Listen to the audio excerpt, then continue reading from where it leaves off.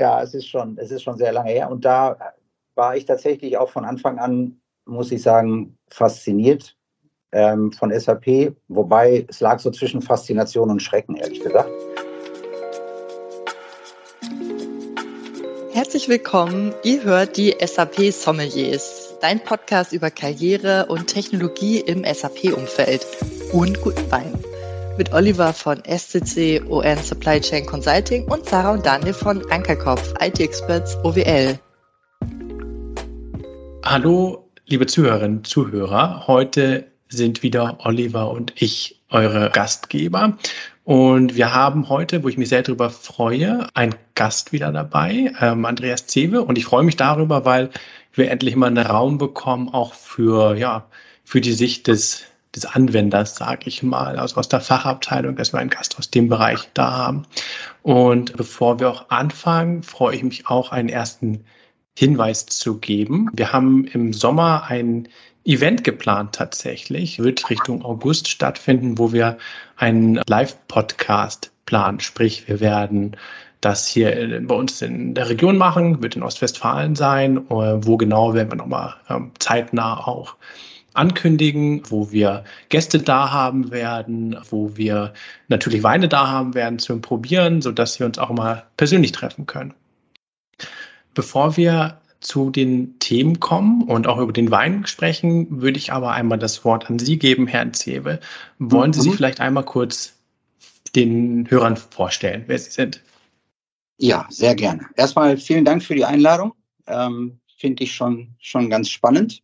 Ja, also mein Name ist Andreas Cewe. Ich bin 56 Jahre alt, verheiratet, keine Kinder, aber 2 Hunde, lebe mit meiner Frau in Paderborn seit circa 2,5 Jahren, bin aktuell Leiter Supply Chain Management bei der Firma Budig in Hiddenhausen. Und kurz zu meinem Werdegang, also ich habe Ende der 80er eine Ausbildung zum Industriekaufmann gemacht, habe da auch das erste Mal Kontakt mit der SAP-Welt gehabt, und zwar noch in Form von SAP R2, das kennt ja heute kaum noch jemand. Habe dann später mal Betriebswirtschaft studiert, auch hier in Paderborn, habe dann Produktionswirtschaft und Wirtschaftsinformatik als Schwerpunkte gewählt.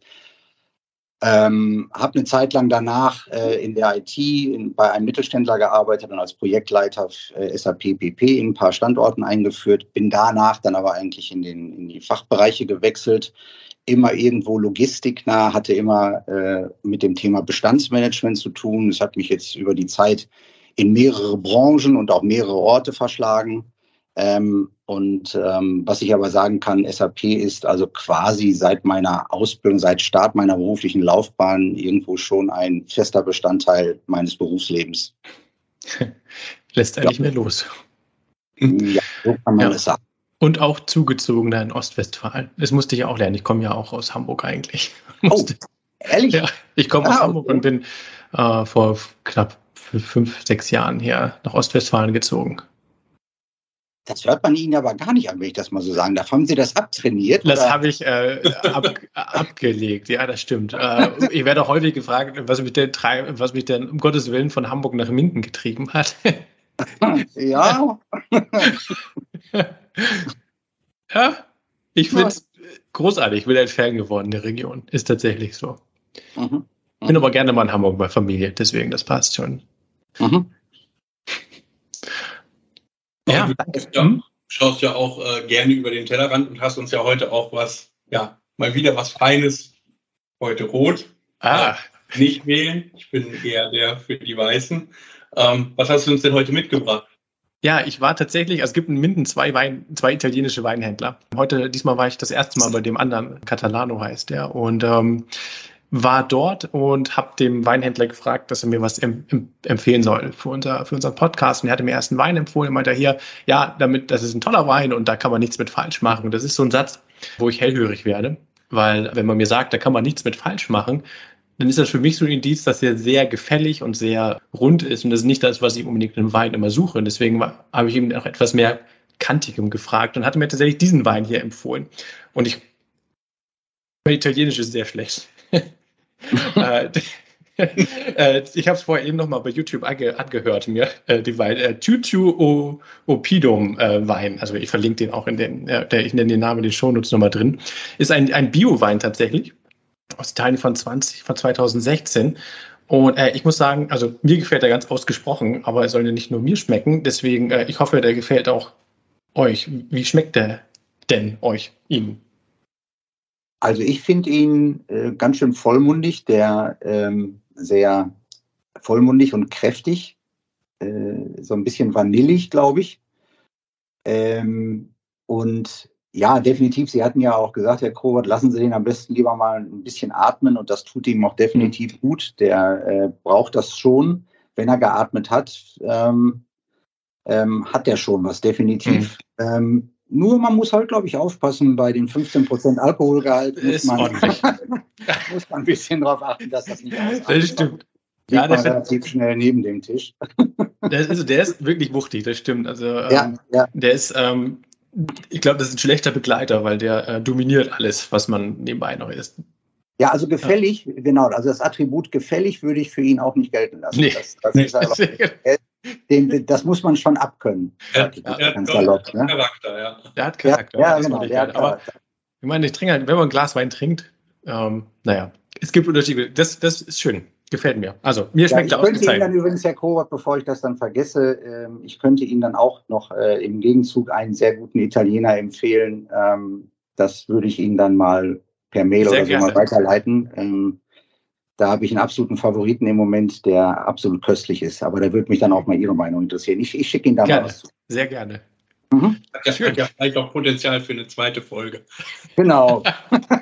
Es kommt darauf an, wie sich die Gäste hier benehmen im Podcast. Oh. Ja, aber ich habe ja eben auch in der Vorbesprechung schon mitgekriegt, dass das SAP-Wissen sehr weit zurückgeht. Also ich habe nicht gewusst, dass es vor der MD04 noch eine weitere Transaktion gab, die Ähnliches angezeigt hat. Vielleicht können Sie da nochmal kurz für unsere Hörer sagen, wie war denn diese Transaktion eigentlich? Ja, also in SAP R2, also vielleicht nochmal für die, denen das jetzt gar nicht sagt, SAP R2 tatsächlich der Vorläufer von R3 und der, ich sag mal, erstmal auffälligste, signifikanteste Unterschied war, dass es keine grafische Benutzeroberfläche gab.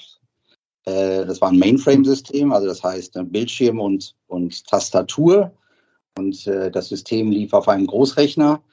Also dementsprechend auch nichts da mit Mausbedienung und grafischer Benutzeroberfläche. Das gab es alles nicht. Es war alles mit der Tastatur zu bedienen. Das war erstmal das Auffälligste.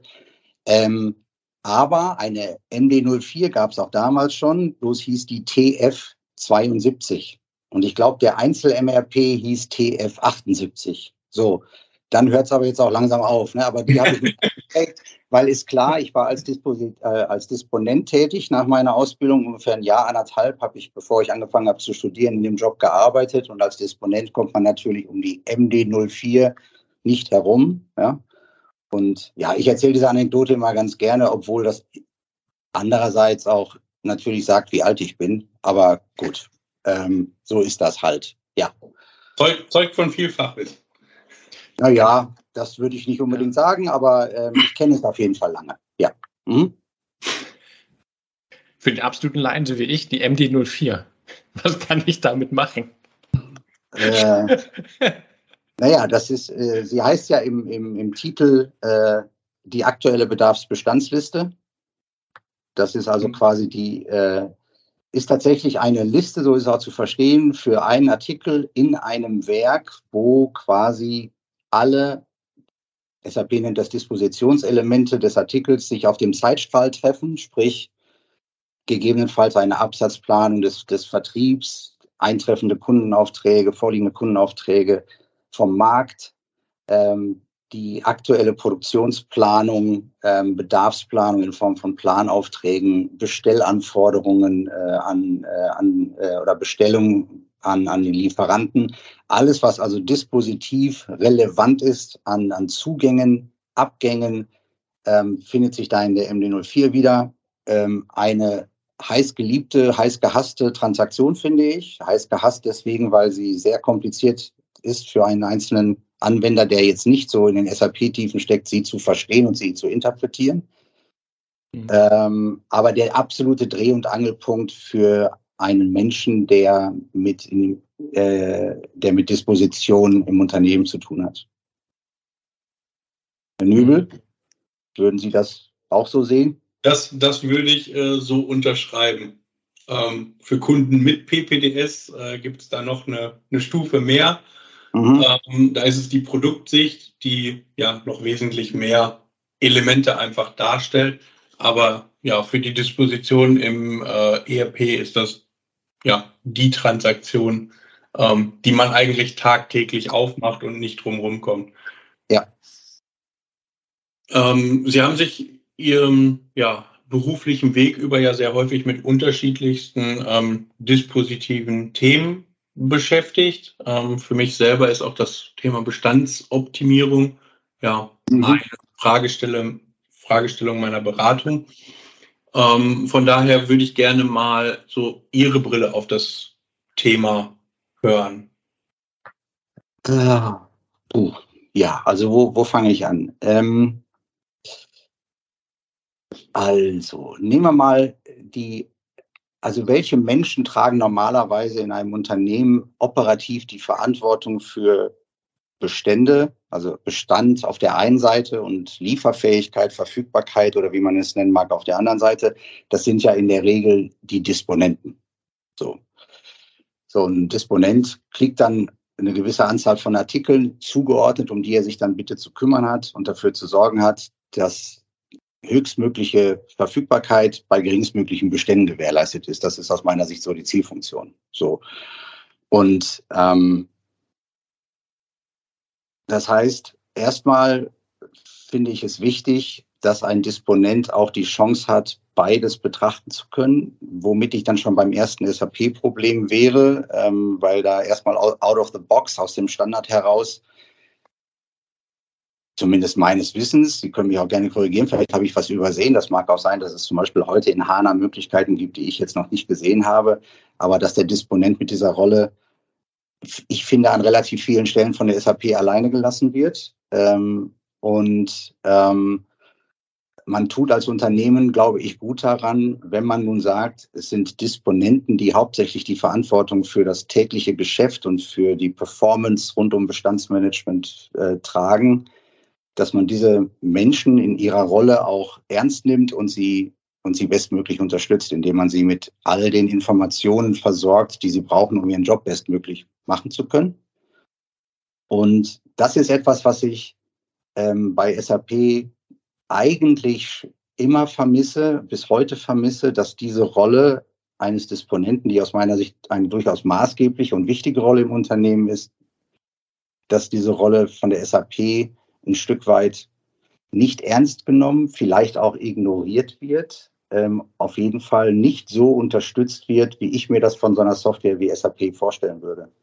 Und das zieht sich aus meiner Sicht auch über die Branchen hinweg. Ich habe jetzt in mehreren Unternehmen gearbeitet, unterschiedlichste Branchen, unterschiedlichste Größen, aber die Herausforderungen, die ein Disponent hat, die sind aus meiner Sicht immer sehr ähnlich gelagert im Prinzip.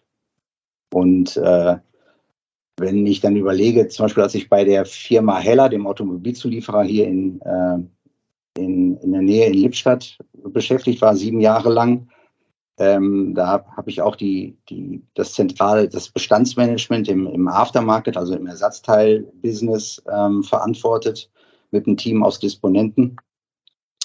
Und da hatten wir ca. 4.000 aktive Artikel pro Disponent. Und es gibt ja auch Unternehmen, da sind das noch mehr. So, das heißt, das ist ja schon ordentlich Volumen, was da auf so einen Menschen zurollt. Und der hat relativ wenig Zeit, sich mit einem Artikel zu beschäftigen und die richtige Entscheidung zu fällen. Und dafür braucht er aus meiner Sicht auch ein Instrument, was ihn da bestmöglich bei unterstützt. Und da finde ich, könnte SAP an einigen Stellen deutlich besser unterstützen, als es das heute tut. Das ist zumindest meine Meinung. Ich nehme mal noch ein Beispiel, was mir immer wieder in den Sinn kommt, für eine Lücke, die ich ein bisschen unverständlich finde in dem Kontext, die SAP da lässt. Das Beispiel XYZ-Analyse. So, also die wenn man ein Buch über Bestandsmanagement, Optimierung, wie auch immer, kauft, aufschlägt, hat man eine sehr hohe Wahrscheinlichkeit, dass man auf den ersten maximal 50 Seiten die ABC XYZ-Analyse als wichtiges Instrument für die Bestandsoptimierung findet. So, dann guckt man in SAP und denkt, okay, ABC-Kennzeichen habe ich, aber wo ist das XYZ-Kennzeichen? So, diese ABC-XYZ-Matrix hat sich nach meinem Empfinden quasi als Standard durchgesetzt. Die wird überall hoch und runter gebetet und viele Kunden, viele SAP-Kunden schließen diese Lücke dann auch selbst, indem sie diese Matrix selbst erstellen, sprich mindestens die XYZ-Analyse aus eigener Kraft entwickeln oder entwickeln lassen. So. Und da würde ich von einer reifen Software wie SAP eigentlich erwarten, dass sie sich mal irgendwann hinsetzt und mit irgendeinem Release diese Lücke schließt. Das finde ich ein bisschen unverständlich, ehrlich gesagt. Ja? Da wird vieles gemacht, aber an der Stelle lässt man offene Flanken. Genauso wie zum Beispiel unsere geliebte MD04, die Bedarfsbestandsliste, die wir gerade ansprachen. Auch der Sammeleinstieg, also diese MD07, also das tägliche Tool, das tägliche Instrument eines Disponenten, um seinen Artikelvorrat zu bearbeiten. Auch da, finde ich, lässt SAP in der Gestaltung, alleine im Aufruf dieses Arbeitsvorrats, aus meiner Sicht einfach viel zu viele Lücken und macht dem einzelnen Anwender, dem Disponenten, das Leben unnötig schwer.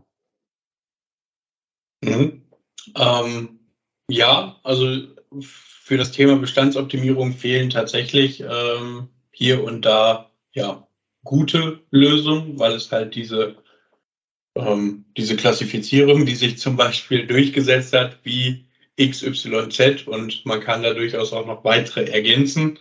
Da gibt es diverse Möglichkeiten. In jedem SAP-Add-on sind sie eigentlich auch mit irgendwo enthalten, dass man sie einbauen kann. Es muss nicht zwangsläufig durch jeden Kunden einzeln entwickelt werden, weil man da schon die Möglichkeit hat, einfach so, nennt es mal Add-on-Standards zu nutzen. Ich finde, die sie aber bezahlen müssen. Aber Herr Nübel, wenn ich einhaken darf, die sie aber bezahlen müssen. Definitiv, ja. Und da das finde ich von der SAP schon, das ist schon ein bisschen gewagt, wenn ich ehrlich sein soll. Also die Lücke im Standard zu lassen und dann aber zum Beispiel über die SAP Consulting GmbH teure Add-ons zu verkaufen, wo ein Add-on unter anderem diese Lücke schließt. Also da wäre schon mein Wunsch eigentlich an die SAP. Das ist eigentlich ein Klassiker, die XYZ-Analyse. Sie ist auch nicht komplex in der Umsetzung. Nee. Bitte integriert das doch in euren Standard. Ja? Weil SAP, finde ich, auch gerade für den Mittelstand, es ist ja nun so, dass SAP kriegt man nicht für ein paar Euro. Es kostet ja ein bisschen was. Ja? An Lizenzen, an Wartung, Projektkosten, laufender Betrieb etc. So, und dann wäre schon eigentlich mein Wunsch, dass man solche Klassiker des Bestandsmanagements, die da einfach unterstützen können, dann in den Standard integriert und nicht sagt, ach, dafür haben wir ein schönes Add-on. Wenn ihr da noch mal ein bisschen was auf den Tisch legt, bieten wir euch das auch. Das, finde ich, ist mir persönlich, ehrlich gesagt, zu wenig für eine Software von Weltformat, die SAP ja zweifelsfrei ist. Ne? Ja, also ich finde, die Leute, die Add-ons bauen, müssen auch irgendwas zu tun haben.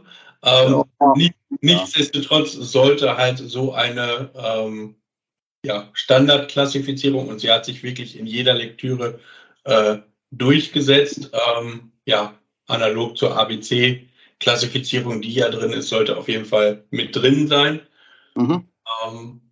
Ich finde aber auch, alleine bei der ABC-XYZ-Klassifizierung tun sich tatsächlich auch im Mittelstand viele Unternehmen schwierig, aus dieser Klassifizierung ihre Dispositionsstrategie, nenne ich es jetzt mal, abzuleiten.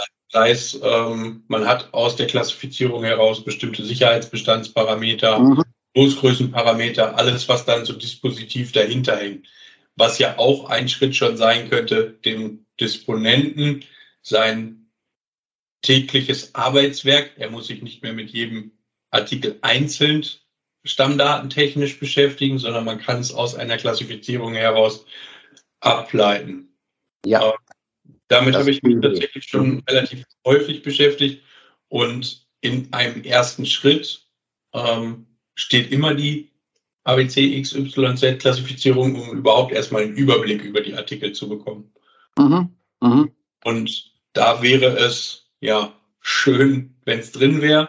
Wir haben es dann häufig auch einfach, bevor man jetzt in ein Add-on oder ähnliches investiert, auch in Excel einfach mal gemacht, um die Parameter halt zu checken und überhaupt erstmal bewerten zu können. Wobei die Parameter an sich ja nicht die einzigen steuernden oder aussagekräftigen Elemente sind. Da gibt es ja durchaus noch diverse Auswertungen, die SAP an der Stelle bietet, die auch irgendwo zeitlich mal stehen geblieben sind.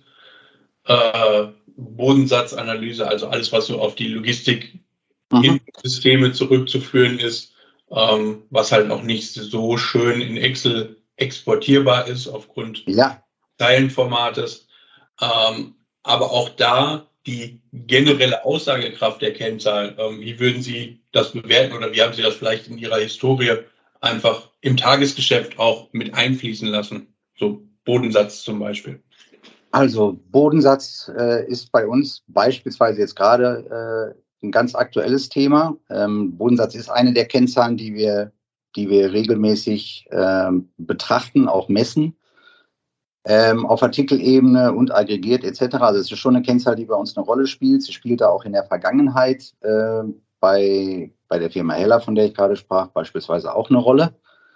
Da haben wir auch damals tatsächlich diese Belegauswertungen genutzt, von denen Sie sprechen, die halt dummerweise, wie Sie auch sagen, den unangenehmen Nachteil haben, dass man sie nicht einfach mal so, da sie 2- oder 3-zeilig ausgegeben werden, man nicht einfach so nach Excel kriegt. Ne? So, ja. Hat die SAP wieder den Anwender super verstanden, wie ich finde. Also ich sag mal so, SAP hat mal einiges geboten rund um das Thema Kennzahlen, diese Belegauswertungen, ABC-Analyse, Bodensatz etc., wie Sie sie jetzt ansprechen, sind ja ein Teil davon, sind aber auch ja uralt. Also da ist ja nichts mehr weiterentwickelt worden und nach meinem Verständnis hat SAP ja quasi irgendwann innerhalb des Core-Systems das ganze Thema Kennzahlenermittlung, Reporting ruhen lassen und hat dann auf das eigene BI gesetzt. Was aber dann für den Kunden erstmal dazu führt, dass er in dem ERP-System, das er gekauft hat, erstmal kennzahlentechnisch weitgehend im Dunkeln steht. Es sei denn, er investiert nochmal in ein BI-System, um die Kennzahlenwelt aufzubauen, die er braucht. Also ich finde, auch das ist so eine Kritik, die ich da an SAP habe. Dann habe ich ein sehr, sehr, sehr, sehr leistungsfähiges, integriertes SAP-System. Sobald es dann aber in die Richtung Kennzahlen geht, wird es relativ schnell dünn. Und ich muss dann irgendwo sehen, dass ich Kennzahlen irgendwo herkriege, sie irgendwo ermittle. Also selbst simple Reports sind relative Mangelware. Ich sage mal, einfache Listen. Ja.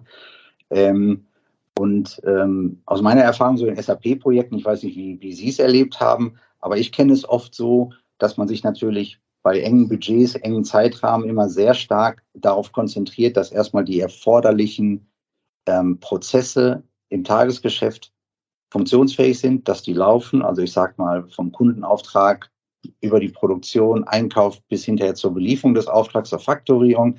Das muss alles laufen. Themen wie Reporting, Controlling kommen oft genug zu kurz. Dann wird immer gesagt, das machen wir später mal. Ja? So, da ist dann keine Zeit für, bis man dann irgendwann nach dem Produktivstart dann irgendwann schmerzhaft, voller Schmerzen feststellt, dass einem das doch sehr fehlt und dass einem die Zahlen fehlen, um das Geschäft wirklich steuern zu können. Und da finde ich, fehlt mir einfach so in dem Core-System, das ich als Kunde kaufe, fehlt mir ein gewisses Grundset an Kennzahlen, mit denen ich erstmal eine Weile arbeiten kann. Ja? Das finde ich auch ein bisschen bedauerlich. Der Standard nach meinem Verständnis liefert da relativ wenig, auf das ich einfach so zugreifen kann. Ja, also ich kenne es aus klassischen Implementierungsprojekten, jetzt nicht aus Bestandskundengeschäft. Aus klassischen Implementierungsgeschäft kenne ich es ähnlich, wie Sie es gerade beschrieben haben. Also man hat weder Zeit noch Muße, sich mit einem Bestandsoptimierungsthema zu beschäftigen. Viele Kunden lernen SAP gerade auch erst kennen, also kommen nicht, sage ich mal, von einem R3 in ein S4-System, sondern führen gerade erst SAP ein. Und da finde ich es, sich mit so einem Thema wie Bestandsoptimierung effektiv beschäftigen zu können, tatsächlich noch zu früh.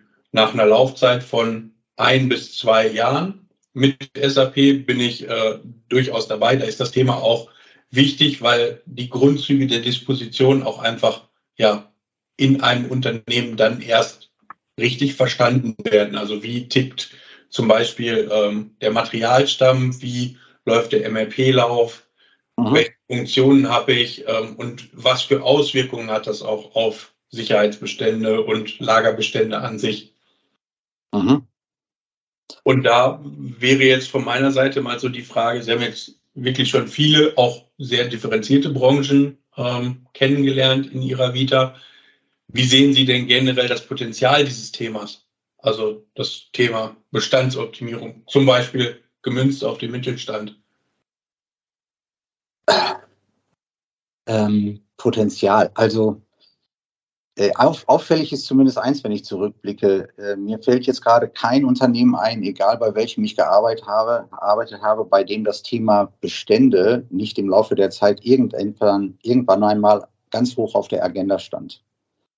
So entweder in Form tatsächlich von, ich sag mal, Bestand zu hoch, zu viel Kapital gebunden, Druck auf die Liquidität, oder halt auch in der anderen Richtung zu wenig Bestand, also kein optimaler Bestand, Lieferschwierigkeiten Richtung Kunde. Also das Thema Bestandsoptimierung ist nach meinem Verständnis in jedem Unternehmen, das entweder produziert oder handelt, irgendwo ein Thema und kommt oft dann in den Fokus, wenn halt dann auf der einen oder anderen Seite die Performance nicht da ist, es brennt, dann kommt ja immer der Ruf nach der Bestandsoptimierung, dann werden gerne Projekte aufgesetzt. Und ich denke, der Schlüssel zum Erfolg ist nach meiner Meinung nach, dass man Bestandsoptimierung als nachhaltige Aufgabe versteht. Und das, was ich damit meine, ist, dass man das Thema Bestand in der Organisation wirklich fest verankert. Jetzt bin ich wieder bei dem Disponenten und wirklich Menschen in die Lage versetzt, also damit betraut, sich hauptsächlich darum zu kümmern, der Disponent, der Bestandsmanager, und sie wirklich auch in die Lage versetzt und sie, wie man so schön sagt, empowert, diesen Job auch bestmöglich machen zu können. Ich glaube, das ist der Schlüssel für wirklich Bestandsoptimierung, weil wenn man das nicht hat, keine nachhaltigen Prozesse, dann hat man aus meiner Sicht oft dieses Wechselspiel aus Projekten zur Bestandsoptimierung. Dahinter steckt oft dann auch einfach eine Minimierung und kurz Zeit später hat man dann ein Folgeprojekt, das heißt dann Lieferfähigkeit erhöhen. So, und dann bewegt man sich ständig hin und her. Und ich glaube, um das zu vermeiden, braucht man wirklich eine Organisation, die dieses Thema laufend ernst nimmt. Und letzten Endes, klar, im Kern ist das der Disponent, aber am Ende des Tages, das ist immer so ein flapsiger Spruch von mir, dass ich der Überzeugung bin, im Unternehmen hat eigentlich jeder Einfluss auf Bestände, mit Ausnahme des Pförtners. Und bei dem bin ich mir auch nicht ganz sicher. Also es ist halt schon so, finde ich, dass auf Bestände ja sehr viele Menschen irgendwo einen Einfluss nehmen. Ja, das geht los natürlich beim Vertrieb über seine vertrieblichen Aktivitäten, gegebenenfalls Absatzplanung, ja, und geht dann die ganze interne Supply Chain runter. Auch ein Geschäftsführer nimmt gerne Einfluss auf Bestände, ja, wenn er Signale sendet, weil ihm irgendwo eine Kennzahl nicht passt und dann sagt, die Bestände müssen runter oder das muss hoch. Es gibt also sehr, sehr viele Einflussfaktoren und beeinflussende Stellen und Menschen in puncto Bestände. Und das, glaube ich, das erstmal zu verstehen, zu verinnerlichen und das auch ernst zu nehmen und das Thema Bestände quasi immer auf der Agenda zu haben und täglich daran zu arbeiten, das ist, glaube ich, die große Kunst und die große Herausforderung, es wirklich ernst zu nehmen und nicht nur dann, wenn es in irgendeiner Form brennt und eskaliert. Also ich kenne auch eher das wenn es brennt und eskaliert. Also dass halt irgendwie so zum Geschäftsjahreswechsel die Bestände gedrückt werden. Genau. Was baut man ab? Die Rennerteile, also das Brot- und Buttergeschäft, weil das lässt sich halt sehr schnell auch in Geld umwandeln. Kurze Zeit später ist eigentlich auch in breiter Landschaft bei jedem Unternehmen, das diese Politik fährt, der Lagerbestand halt weg und es kommen dann die prozessualen Schwächen innerhalb der Lieferkette, innerhalb der eigenen Produktionsprozesse zum Tragen, weil ja, sie werden vorher einfach abgefedert durch den Lagerbestand. Und sobald man ihn runterfährt, läuft man in diese Probleme halt offensichtlicher rein. Absolut. Absolut. Und für mich ist dieses Thema Disposition halt auch kein reines SAP-Thema. Klar, SAP ist die steuernde Software, in der ich sehr, sehr viel sehen, steuern und auch verankern kann, zum Beispiel durch meine Stammdaten. Aber wenn Sie jetzt sagen würden, Sie hätten einen SAP-Berater und der soll für dieses Thema oder für ein dispositives Thema in Ihrem Unternehmen eine gewisse Fachkompetenz mitbringen, dann kann man das ja nicht ohne weiteres einem Modul zuordnen. So würde ich es zumindest sehen. Welche Erwartungshaltung hätten Sie da? An einen SAP-Berater, der mich in der Bestandsoptimierung unterstützt? Zum Beispiel. Ja, also wenn ich Sie richtig verstanden habe, dann würde ich Ihnen dazu stimmen. Also ich brauche an der Stelle jetzt schon einen Mann, der sich natürlich in dem relevanten SAP-Umfeld auskennt, aber vor allen Dingen muss ich einen Berater haben, der auch die fachlichen Herausforderungen sehr gut versteht im Bereich der Disposition. Also der muss schon ein Experte im Bestandsmanagement in irgendeiner Form sein. Also jetzt nicht nur die Systemmechanismen kennen, sondern idealerweise ist das einer, der wirklich auch das Einmaleins des Bestandsmanagements versteht und der auch versteht, welche Einflussfaktoren im Unternehmen es gibt, wie man die managen kann und der auch versteht, welche Herausforderungen ein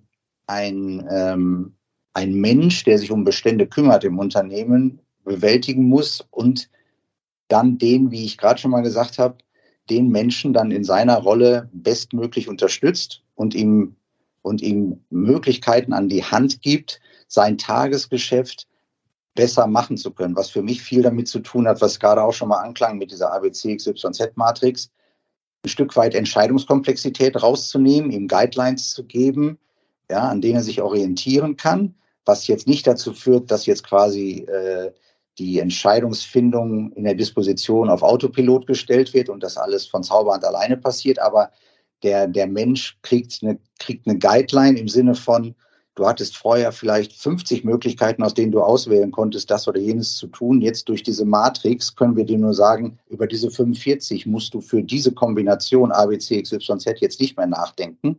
Dafür kommen eigentlich nur folgende in Frage. Das heißt, es reduziert einfach die Komplexität in der Entscheidung, indem man einfach Guidelines gibt. So. Und das wäre etwas, was ich mir dann erhoffen würde oder wünschen würde von einem Berater, dass er ein sehr gutes Verständnis natürlich über SAP hat und weiß, an welchen Stellen kann ich an welchen Schrauben im Customizing oder in den Stammdaten drehen, um gewisse Ziele zu erreichen, der es dann aber auch versteht, das dann in die Organisation zu bringen. Ne? Weil letzten Endes muss es bei den Menschen ankommen, die müssen verstehen, was sie damit tun können, wie sie damit arbeiten sollen. Und daran kann es dann letzten Endes ja auch scheitern. Ich kann vielleicht die coolste Idee entwickelt haben, aber am Ende brauche ich ja Menschen, die damit auch arbeiten können. Und da jemanden zu haben, der Experte ist, aber auch dieses Gefühl dafür hat, was kann diese Organisation, in der ich da jetzt bin, dieses Unternehmen, wo stehen die gerade, was können die leisten und was ist jetzt der nächste folgerichtige Schritt. Man darf sie ja auch nicht überfordern. Also ich glaube, es geht auch darum, ein gutes Gespür dafür zu haben, wo steht der Kunde gerade. Also wenn ich Berater bin. Ich muss einfach sehen, dass ich den jetzt nicht mit highly sophisticated Algorithmen konfrontiere, wenn er noch ganz, ganz am Anfang steht. Also ihn dann schrittweise nach vorne zu entwickeln und ihn dazu begleiten, das wäre für mich die Idealvorstellung eigentlich eines Beraters. An der Stelle würde mich mal interessieren, ich glaube, Oliver, du hast das eben auch schon gesagt, jetzt haben wir sie auch in der Richtung etwas erwähnt, dass die eigentliche Arbeit eigentlich erst nach dem Go-Live kommt. Also einerseits, Oliver, wie du gesagt hast, du würdest raten, erstmal sozusagen die Standardprozesse zu lernen, zu leben und dann nach 1, 2 Jahren zu bewerten, wo stehen wir, wie können wir jetzt optimieren.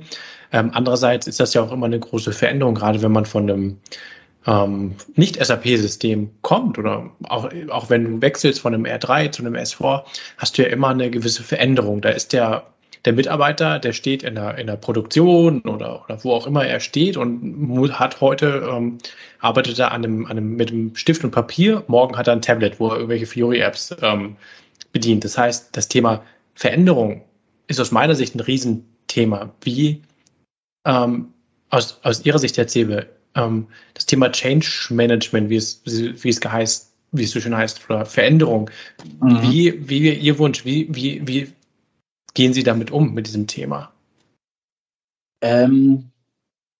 Ja, also ich sag mal, ich habe es schon erlebt, wie es absolut nicht sein sollte. Und das war, dass propagiert wurde in dem Unternehmen, das ich später kam, war bei der SAP-Einführung offenbar propagiert worden, dass das in SAP alles besser würde als vorher und darum musst du dich gar nicht kümmern. Nein, das macht jetzt zukünftig alles SAP von alleine. Nein, das musst du gar nicht mehr machen. Nein, das brauchst du alles gar nicht mehr. Das heißt, es wurde quasi genau das Gegenteil von dem gemacht, was man vielleicht hätte kommunizieren müssen, was dann natürlich zu übelstem Erwachen führte. Ja, das heißt, es war eine völlig falsche Erwartungshaltung aufgebaut worden.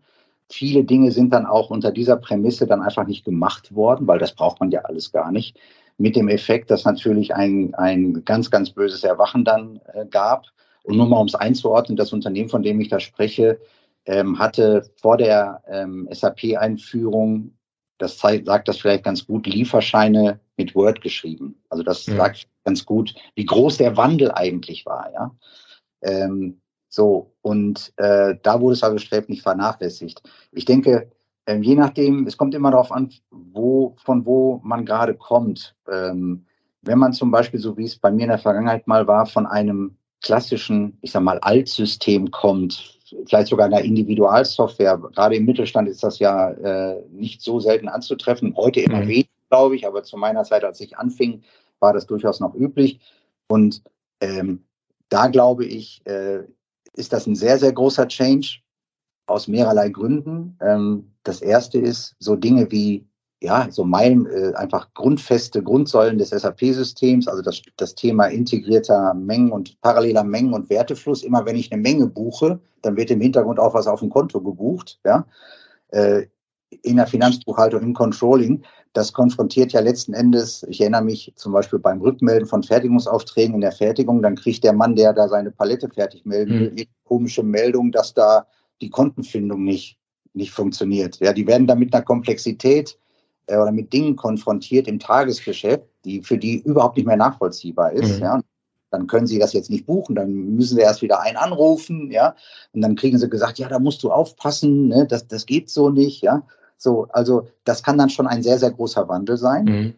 Und für den Anwender ist es oft so, und das ist, glaube ich, auch bis heute so geblieben, dass für den einzelnen Anwender SAP einfach tatsächlich schwer verdaulich ist, finde ich. Und die Menschen schon lange brauchen, um sich an die Philosophie des SAP-Systems zu gewöhnen und auch an die Kompliziertheit des Systems. Ich finde, SAP ist einfach sehr kompliziert. Also dieses Thema kompakter Bildschirm, viele Informationen auf einen Blick, das kennen viele Menschen aus der Vergangenheit, aus kompakteren Systemen. Das ist sehr schnell, das ist eher schlank.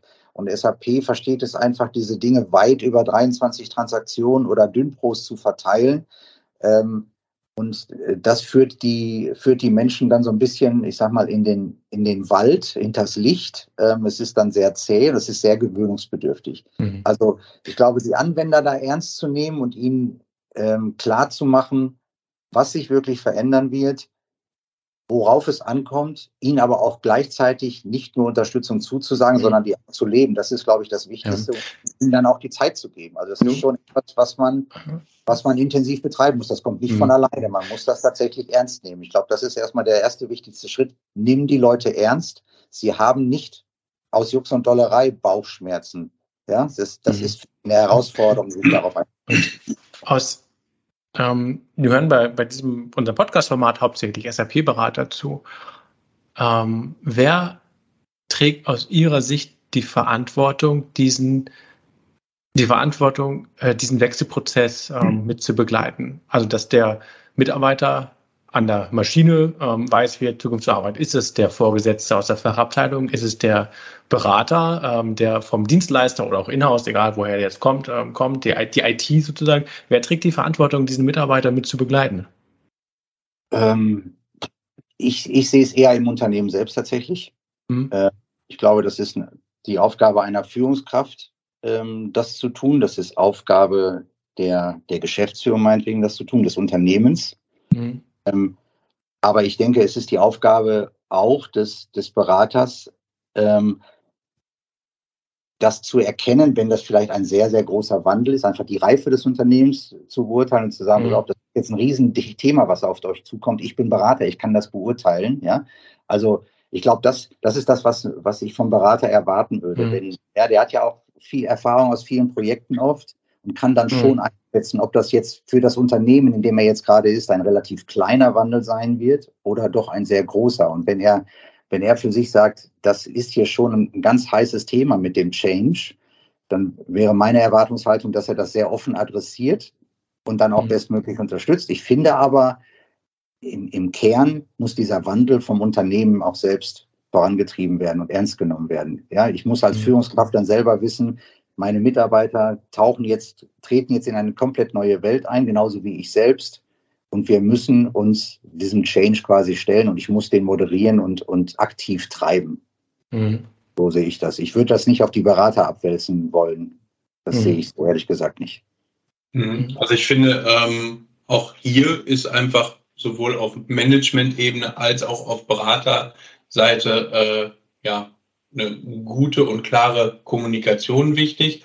Auch einfach um diese Angst vor der Komplexität so ein bisschen zu nehmen, weil wenn ich als Mitarbeiter davor sitze und hier wird eine neue Software eingeführt und mit der soll ich dann ab übermorgen arbeiten, ist es auch teilweise Aufgabe des Beraters, diese Komplexität so ein bisschen im Rahmen der Möglichkeiten zu entzerren und auch eine gute Hilfestellung zu geben. Also jetzt nicht zu sagen, du musst das so und so machen, sondern sich auch mal anzuhören, wie arbeitest du denn heute? Und dann auch Lösungen zu finden, um einen SAP-Weg, nenne ich es jetzt einfach mal. Wie buche ich den Prozess, so wie du ihn heute hast, vielleicht in SAP? Welche Dinge verändern sich vielleicht, aber auch Dinge aufzuzeigen, die eigentlich identisch sind. Und ich persönlich bin mit dieser Arbeitsweise häufig an Projekte herangegangen und auch an schwierige Charaktere, die es dann im Unternehmen immer mal wieder gab. Und ich finde, Zeit ist ein wichtiger Faktor. Also ernst nehmen, Zeit nehmen und möglichst Komplexität rausnehmen aus dem, was kommt. Dadurch erreicht man die Leute einfach besser und holt sie auch einfach besser ab. Ja, da bin ich bei Ihnen. Ja, also ich denke wirklich, es muss idealerweise ist das ein Zusammenspiel. Ne? Die Berater verbringen natürlich auch viele Zeit mit den Mitarbeitern, haben auch dann das Ohr auf dem Gleis an der Stelle und da einen Berater zu haben, der da auch ein bisschen empathisch ist, sage ich mal ganz einfach, sich darauf einlässt, sich die Zeit auch tatsächlich nimmt, das ist natürlich absolut wünschenswert. Ich glaube aber, das trifft man einfach auch nicht immer an. Ja? Das kommt halt auch darauf an, wie ist das Projekt aufgesetzt, wie viel Zeit gibt es da, wie groß ist das Budget und dann geht es auf Pam, Pam, Pam und dann bleibt für solche Spielereien, sage ich jetzt in Anführungszeichen, wie Change Management dann nicht die Zeit, die man sich vielleicht nehmen müsste und hinterher zahlt man dann teuer den Preis dafür, dass man es nicht macht. Ja, das ist das Thema. Es sind keine Spielereien aus meiner Sicht, aber ich habe da auch eine sehr starke Meinung dazu. Das liegt vielleicht an meinem Psychologen-Hintergrund, dass ich halt am Ende des Tages glaube, es sind halt die Menschen in dem Betrieb, die das Entscheidende sind. Wie arbeiten die? Und die finden immer Wege, gut Dinge zu machen oder ihre eigenen Wege zu finden. Also die Menschen finden ihre Wege. Ja, das ist so. Das kann in meinem Sinne sein, im Unternehmenssinne oder auch nicht. Und deswegen, das Thema muss immer einen ganz, ganz präsenten Rahmen bekommen. Und ich glaube auch, da kann auch was passieren. Ja, wird, glaube ich, tatsächlich unterm Strich, würde ich sagen, es wird häufiger unterschätzt als überbearbeitet. Also ich glaube auch, das ist etwas, was einfach zu wenig Raum bekommt in den Projekten. Und den Preis zahlt man dann hinterher, ohne genau zu wissen, oder eigentlich zu wissen, dass das der Preis ist, den ich dafür bezahlt. Ja. Er ist halt nicht zu berechnen, das ist das Thema. Es ist schwer zu berechnen. Das ist so. Genau so ist das. Ja, das ist so. Ja. Und dann spielt es halt auch kaum eine Rolle. Ja, das ist so. Mhm. Haben Sie noch ein Thema, was Sie reingeben wollen in dieses Format hinein? Habe ich dann noch ein Thema? Naja, also ich sag mal, ich möchte vielleicht noch mal eins ergänzen. Ich habe ja heute so ein bisschen gemotzt über SAP. Ja, das will ich vielleicht noch mal einmal einordnen. Ich tue das tatsächlich mit Leidenschaft, ja, weil ich SAP als Software schon irgendwo, ja, beeindruckend finde. Also ich sage mal ganz, ganz einfach. Es ist tatsächlich so, das habe ich auch schon an mehreren Stellen mal gesagt. Ich finde es alleine, jetzt bin ich kein Softwareentwickler, ja, aber ich glaube, so ein bisschen verstehe ich Software. Und ich finde es alleine schon mal beeindruckend, dass man eine solche Software dieser Größenordnung über so viele Jahre weiterentwickelt. Und dass das Ding immer noch nicht zusammengebrochen ist, ja, mit was weiß ich, wie viel 1000 Entwicklern und wie viel betriebswirtschaftliches und Prozesswissen da drin steckt, das ist schon faszinierend, ja. Was mich immer umtreibt, und das war vielleicht auch so ein bisschen erkennbar, und das ist etwas, was mir immer so am Herzen liegt. Wir haben es auch gerade nochmal unter dem Stichwort Change Management auch diskutiert. Der Mensch, der damit arbeitet, der Anwender. Ja? Und das ist etwas, was mich immer so ein bisschen wahnsinnig macht an SAP, um das mal ganz einfach zu formulieren, dass ich manchmal das Gefühl habe, dass SAP den Menschen, der damit arbeitet, aus dem Blick verliert. Ja, dass es zu technisch gedacht ist. Also ich sag mal als Idee, ich hätte es super cool gefunden, mal den Steve Jobs mit seiner Denke, ja, mit seiner Anwenderperspektive, ja, auf so ein System wie SAP zuzulassen und den mal machen zu lassen. Da wäre ich gespannt gewesen, wie das Ding danach ausgesehen hätte. Ja. Und wo steht eigentlich geschrieben, dass komplizierte Dinge sich auch kompliziert anfühlen müssen? Steve Jobs hat es ja im Grunde das Gegenteil bewiesen. Ja? Und wieso kann eine solche Software nicht so gestaltet sein, dass sie sogar Spaß macht? Ja. Und das kommt mir manchmal ein bisschen zu kurz. Ich sag's mal so, nicht umsonst ist SAP ein deutsches Unternehmen. Ja. Und Steve Jobs ist kein Deutscher. Und Steve Jobs ist kein Deutscher. Ja. Keep it ist nicht unbedingt das Mantra. Ja. Ja, und ich finde das einfach so schade, weil damit einfach auch ich glaube, bei vielen Mitarbeitern, bei vielen Menschen, die damit arbeiten, SAP nicht den Ruf und nicht die Anerkennung hat, die es haben könnte, weil es sich an manchen Stellen quasi das einfach verbaut, weil es den Anwender zu sehr alleine lässt. Und das ist tatsächlich meine Meinung. Ich empfinde das so, ja. Und das wäre mein Wunsch, dass an der Stelle nochmal ein bisschen nachgebessert wird. Weil dann könnten auch, glaube ich, die Ergebnisse, die man mit SAP erzielt, noch besser sein, wenn die Menschen besser verstehen würden und besser damit umgehen könnten. Und dass sie das nicht können, hat auch, glaube ich, ein Stück weit damit zu tun, wie die Software gestaltet ist. Wir haben natürlich eine Standardsoftware erstmal von Haus aus, die allen erstmal passen muss, grundsätzlich. Und das bedingt natürlich, dass das nicht jedem passt. Das ist, wie wir es auch eingangs zum Wein hatten. Wenn man nichts mit falsch machen kann, dann weiß man, da hat man erstmal, hat niemand wirklich was gewonnen durch. Ja, das ist so. Ja. Nein, aber sonst, Sie hatten gefragt, ob ich sonst noch was in den Podcast reingeben wollte. Tatsächlich würde mir da jetzt im Moment nichts einfallen, was ich nicht schon gesagt hätte. Dann würde ich sagen, ich danke Ihnen, dass Sie sich die Zeit genommen haben, teilzunehmen. Mein Glas leert sich auch schon wieder. Und tatsächlich die 15 Umdrehungen, die sind merkbar. Das ist doch schon erstaunlich, was du vor dem Abendessen um die Uhrzeit. Ja. Da macht er was. Also, ich danke Ihnen vielmals. Für mich war es eine super, super interessante Folge an dieser Stelle, einfach mal mitzubekommen. Oliver, ich danke auch dir für deinen fachlichen Beitrag an dieser Stelle. Ich habe zu danken für den Wein. Ja, sehr gerne. Wieder. Super Gespräch. Rot ist meine Aufgabe, weiß, da bist du der Experte, weil du ohnehin häufig oder ständig an der Mosel unterwegs bist. Genau. Und noch einmal, ich freue mich dann im Sommer auch alle persönlich mal zu treffen und wünsche noch einen schönen Abend. Wiederhören. Sehr schön. Vielen Dank. Tschüss. Wenn ihr Anmerkungen habt oder uns Rückmeldung geben wollt, könnt ihr das gerne tun. Schreibt uns an feedback@sap-podcast.de oder kontaktiert uns über Social-Media-Kanäle wie zum Beispiel Xing oder LinkedIn. Ihr findet uns auch auf Instagram und Facebook. Wenn ihr uns bewerten wollt, könnt ihr das bei Apple Podcasts tun und auch bei Spotify, wo ihr uns natürlich auch jederzeit abonnieren könnt.